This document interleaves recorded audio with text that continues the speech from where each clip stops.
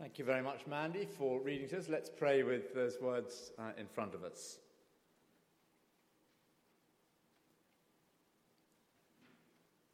Lord Jesus, you say, "My sheep hear my voice, and I know them." We pray that we would hear your voice tonight, and we would know you are a gracious and a wonderful shepherd for us, and happily entrust our lives to you. We pray it in Jesus' name. Amen. Well, as Edward mentioned, we're in a series this term on Sunday evenings where we are focusing on 7 amazing claims made by Jesus Christ about himself. We've thought already about Jesus Christ saying, "I'm the bread of life." In other words, without me you starve, with me you're guaranteed satisfaction. Or last week, "I'm the light of the world." In other words, without me, says Jesus, you are groping in the darkness. You're surrounded by the blackness of evil, your sin and everybody else's. But with me, you can walk in the light of knowing God and his truth. Claims like that, they're amazing claims. Jesus' disciple John has given us 7 of them in his gospel. And they're the sort of things nobody could say about themselves today and expect to be taken seriously. Imagine how you would react if somebody took the microphone at a funeral and announced, "I am the resurrection and the life." They'd either be asked to sit down or they'd be ushered out of the door quietly. But words like that are exactly what Jesus said. And in fact, they would have sounded even more startling to the people who first heard them than they do to us 2,000 years on. The words "I am" in each of those claims, the 7 ones we're looking at this term, they're an echo of the moment when God met with Moses in the flames of the burning bush. In fact, it was more accurately a non-burning bush, because there were flames, but the bush didn't burn up. And God revealed his name to Moses at that time, "I am who I am," which is a way of saying, amongst other things, that he's the eternal God. He doesn't have a past tense, and he fills the future and everything in between those 2 non-ends, as it were. He is the eternal present tense. I am. He's glorious, white-hot, incandescently holy. He's awesome. He's inexhaustible, like the bush which didn't burn. So no wonder God's people treated that name, "I am who I am," with very special reverence. A preacher recently reminded us they wouldn't even write the name, let alone drop it casually into conversation. They never use God's name like people might say OMG in a text message today. And then from the lips of Jesus, that name, "I am," is heard again. The God who spoke to Moses is speaking once again. "I am the bread of life. I am the light of the world." They are claims to be God himself, in the flesh and blood human being, who was born at Christmas and who would go on to die on the cross for our sins. Huge, awesome claims. It's either arrogance or delusional, or it is breathtaking and amazing and true. When people encounter Jesus Christ, they encounter the God of heaven and earth. And that encounter makes all the difference. So I wonder if you're expecting a supernatural encounter as you came to church today, because we should be, because Jesus is absolutely supernatural. Now, I want to confine myself to just one verse today. I don't promise that it'll make things happen any quicker, but it'll be easier to follow where we are. John chapter 10, verse 9. Here's the claim for today. "I am the gate. Whoever enters through me," says Jesus, "will be saved. They will come in and go out and find pasture." Let me show you first in Jesus' words there what he claims. "I am the gate," he says. And in the verses we had as our reading, which Mandy read to us, Jesus has painted that scene with a sheepfold, which was pretty much the equivalent of a bank security vault in those days. Imagine Gringotts, if you're a Harry Potter fan. The sheepfold was where you kept your valuables in Jesus' day. And not unnaturally, with valuables being around, there are robbers around too. Robbers out to get unauthorized access, and a watchman to stop them, and one or more shepherds. Now, with that sort of verbal picture, that scene that Jesus painted, at that stage he doesn't particularly identify who the various characters are. He just paints a scene that would have been thoroughly familiar to his hearers, which makes sense to anyone that is familiar with Middle Eastern shepherding practices.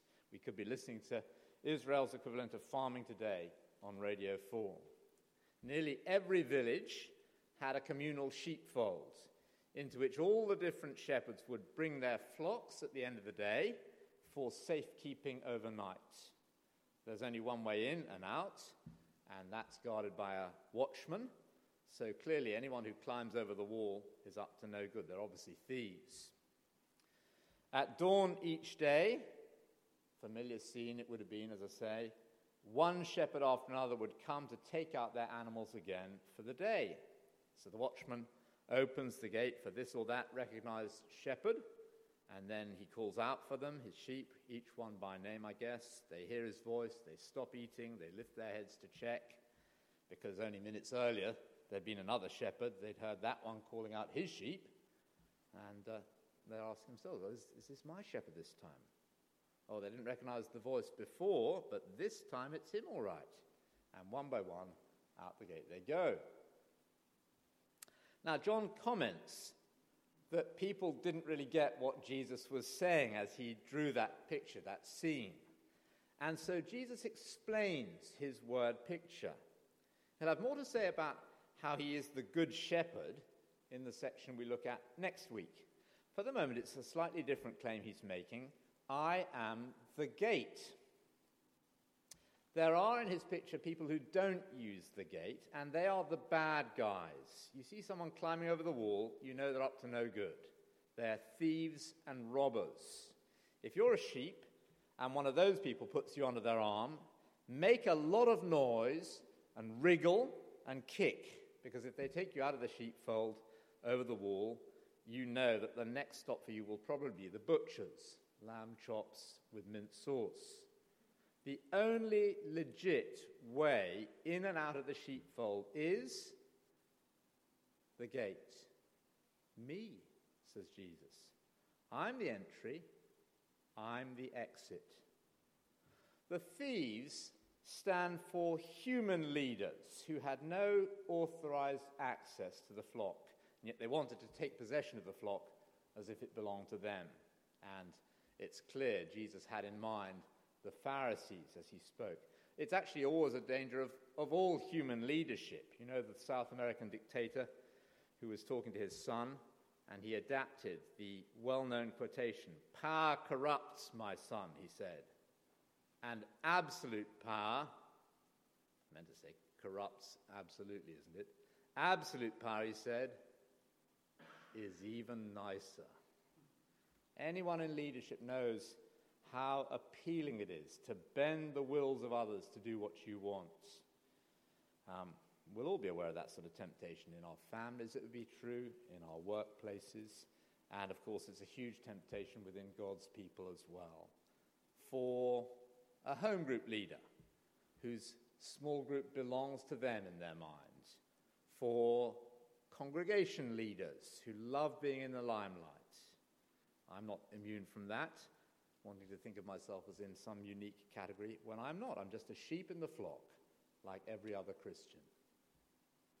The only person in a unique category here is Jesus. I am the gate, he says. Whoever enters through me will be saved. They'll come in and go out and find pasture. He is the only authorized point of entry to God's flock. If anyone wants to belong to God's people, they come through him. Now, it makes sense, of course, in the light of what Jesus was going to do when he died on the cross. we can't have access to God in heaven through our own efforts, doing good things that can't pay for the bad things that we've done. We can't have access to God or to his people through what anyone else offers us. No religious leader, no political leader, no mystical writer. They've got their own sins to pay for. They can't pay for ours. But Jesus, who came from God, he had no sin of his own to pay for, but he loved us enough to die to make payment for our sin. So through him, we can gain access to God and his people. No other way works, but this one does. He doesn't just offer a gate, a way to God. I am the gate, says Jesus. We didn't read John chapter 9. The conversation we've had read follows hot on the heels of an episode where a man blind from birth has just been thrown out of the synagogue by the religious leaders of the day because he's associated with Jesus, who healed his blindness. Well, they can throw him out of the synagogue, but they're not the gatekeepers of God's kingdom. They are thieves. They really just want the sheep for themselves, like the blind man. They want him in their group, not in Jesus' group. But Jesus is the gate. So you know a thief today by the way he fails to give Jesus Christ that central, unique place. A thief like that will either replace Jesus with themselves, or they'll suggest there are lots of ways to enjoy a fulfilled existence, or God's blessing if they're using religious categories. Lots of leaders to follow, and Jesus is just one religious leader amongst many. Well, he never talked that way himself. I alone am the gate, he says. It sounds very definite to us to say that Jesus is the only way like that. Most people, they want to say, well, we can't really be sure, can we? In fact, to be uncertain almost becomes a virtue. No, it's funny, though. You think about it. It's funny we don't adopt that kind of approach about it being good to be uncertain in other areas of life. We don't praise uncertainty in medical matters, for example. So when my body's on the table under the knife of the surgeon, I don't want the surgeon to be full of uncertainty then. I'm not going to say, go on, doctor, while you're in there, have a poke about and sort of find a few other things to do while you're around in there. Whatever you fancy, just slice away.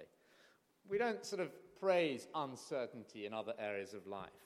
So why are we so unhappy being certain in matters of belief, where actually much more hangs on the matters concerned?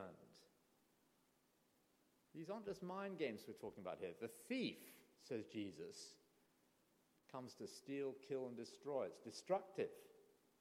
To bypass Jesus leads, in his eyes, to disaster and destruction. So what Jesus claims is that he uniquely is the one authorized through whom we gain access to God and his people.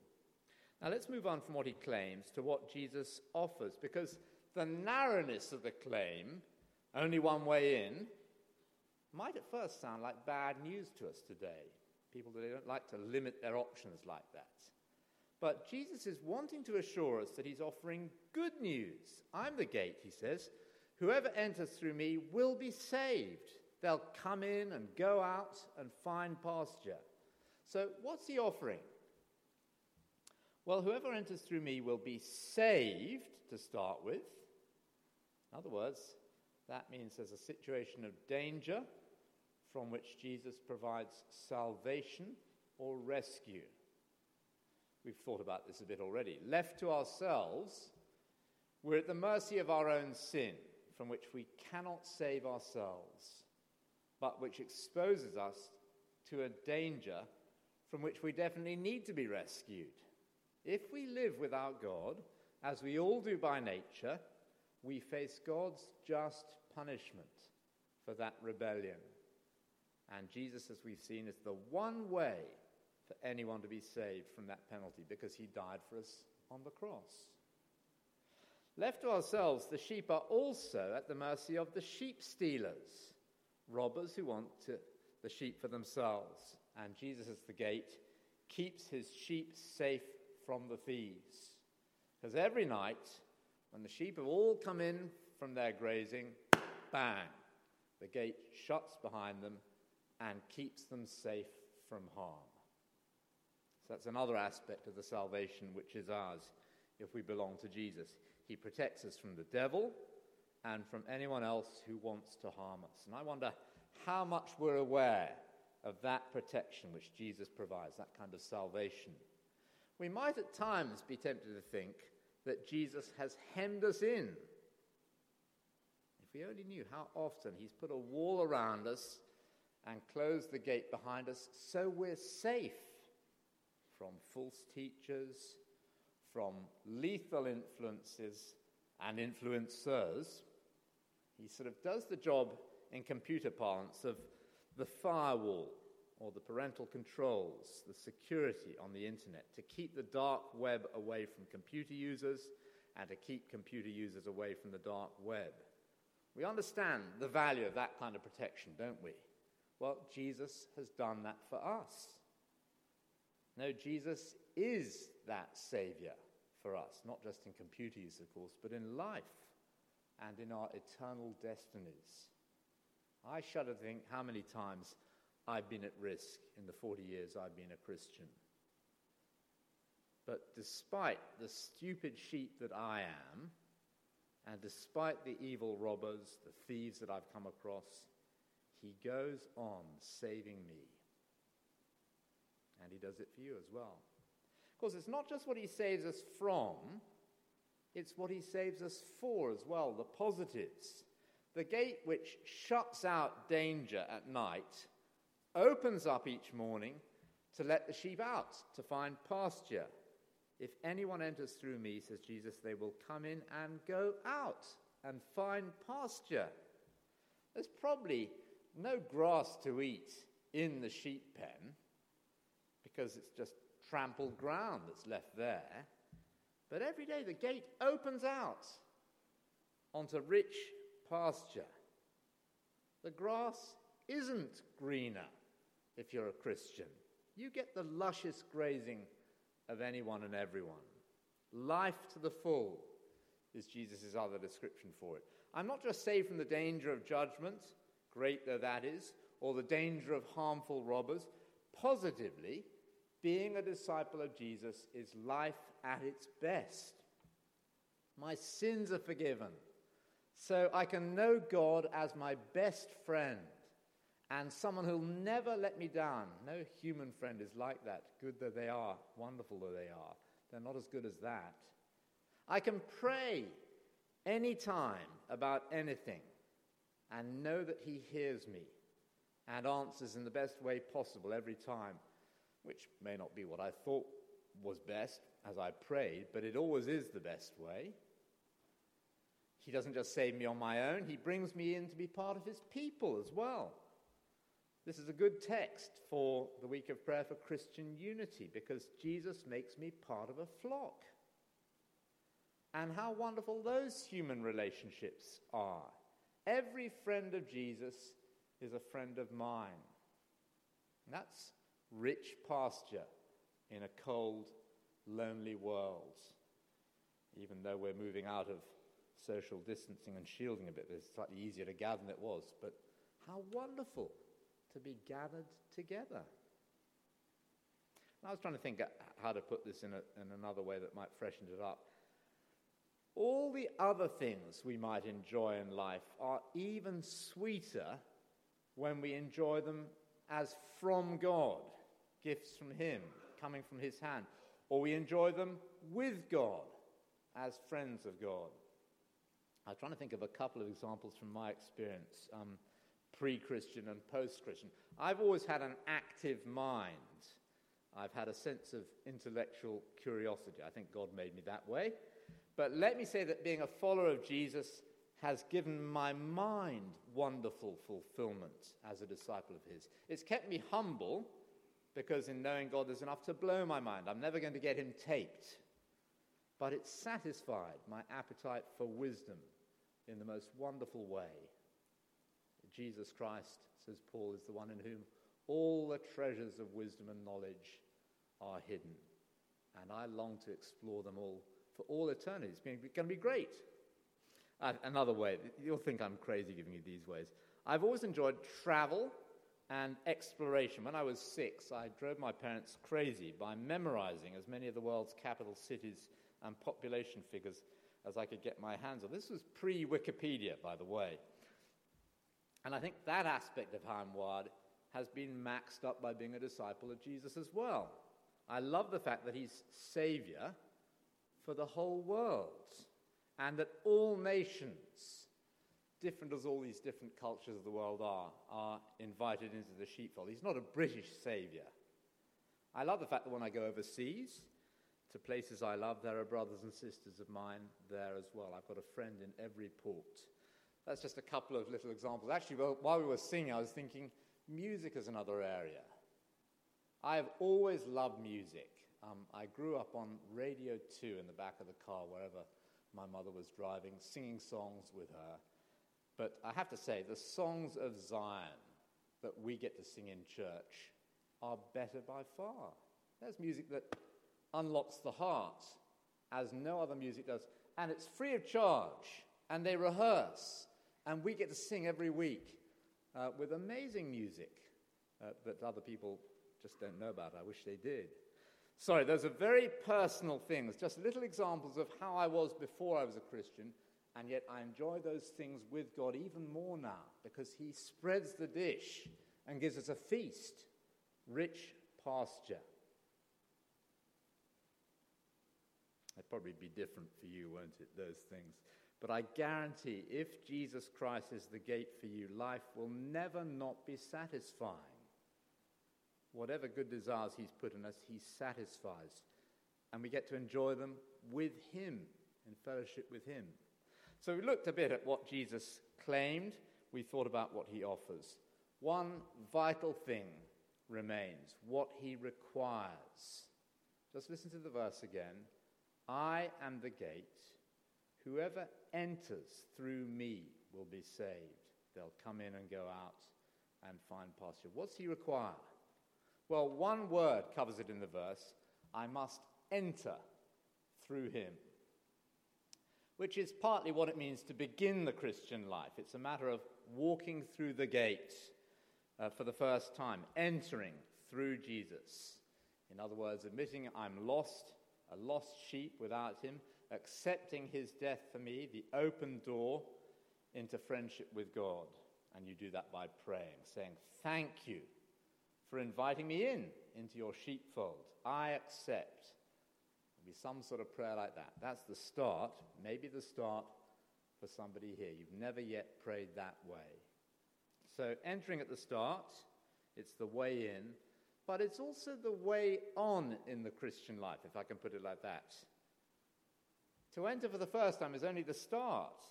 Think of the sheepfold. Those sheep go through the gate, in and out, in and out, in and out, every night, every evening. And Jesus is to be like that for all of us. I tried to get inside an animal's head by watching our dog, Smarty. When I get the lead ready for a walk, where does he head? He heads to the door. That's his gate, his gateway. He wants to get out into all that the outside world has for him. When he's outside and it's cold or wet or scary, that big mean rubbish lorry comes or something like that, where does he head to?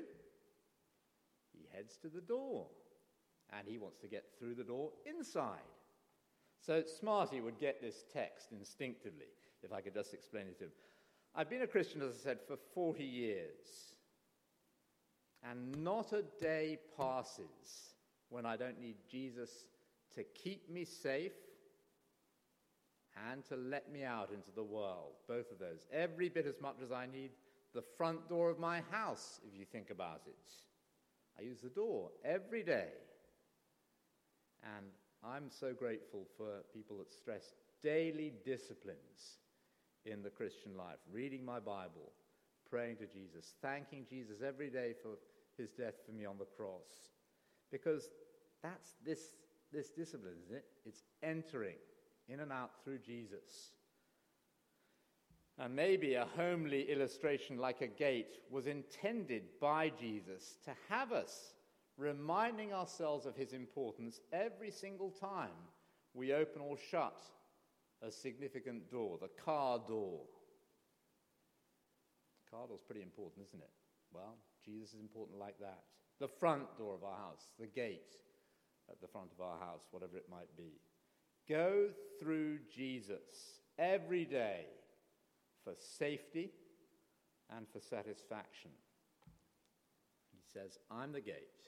If anyone enters through me, they will come in and go out and find pasture. Let's pray.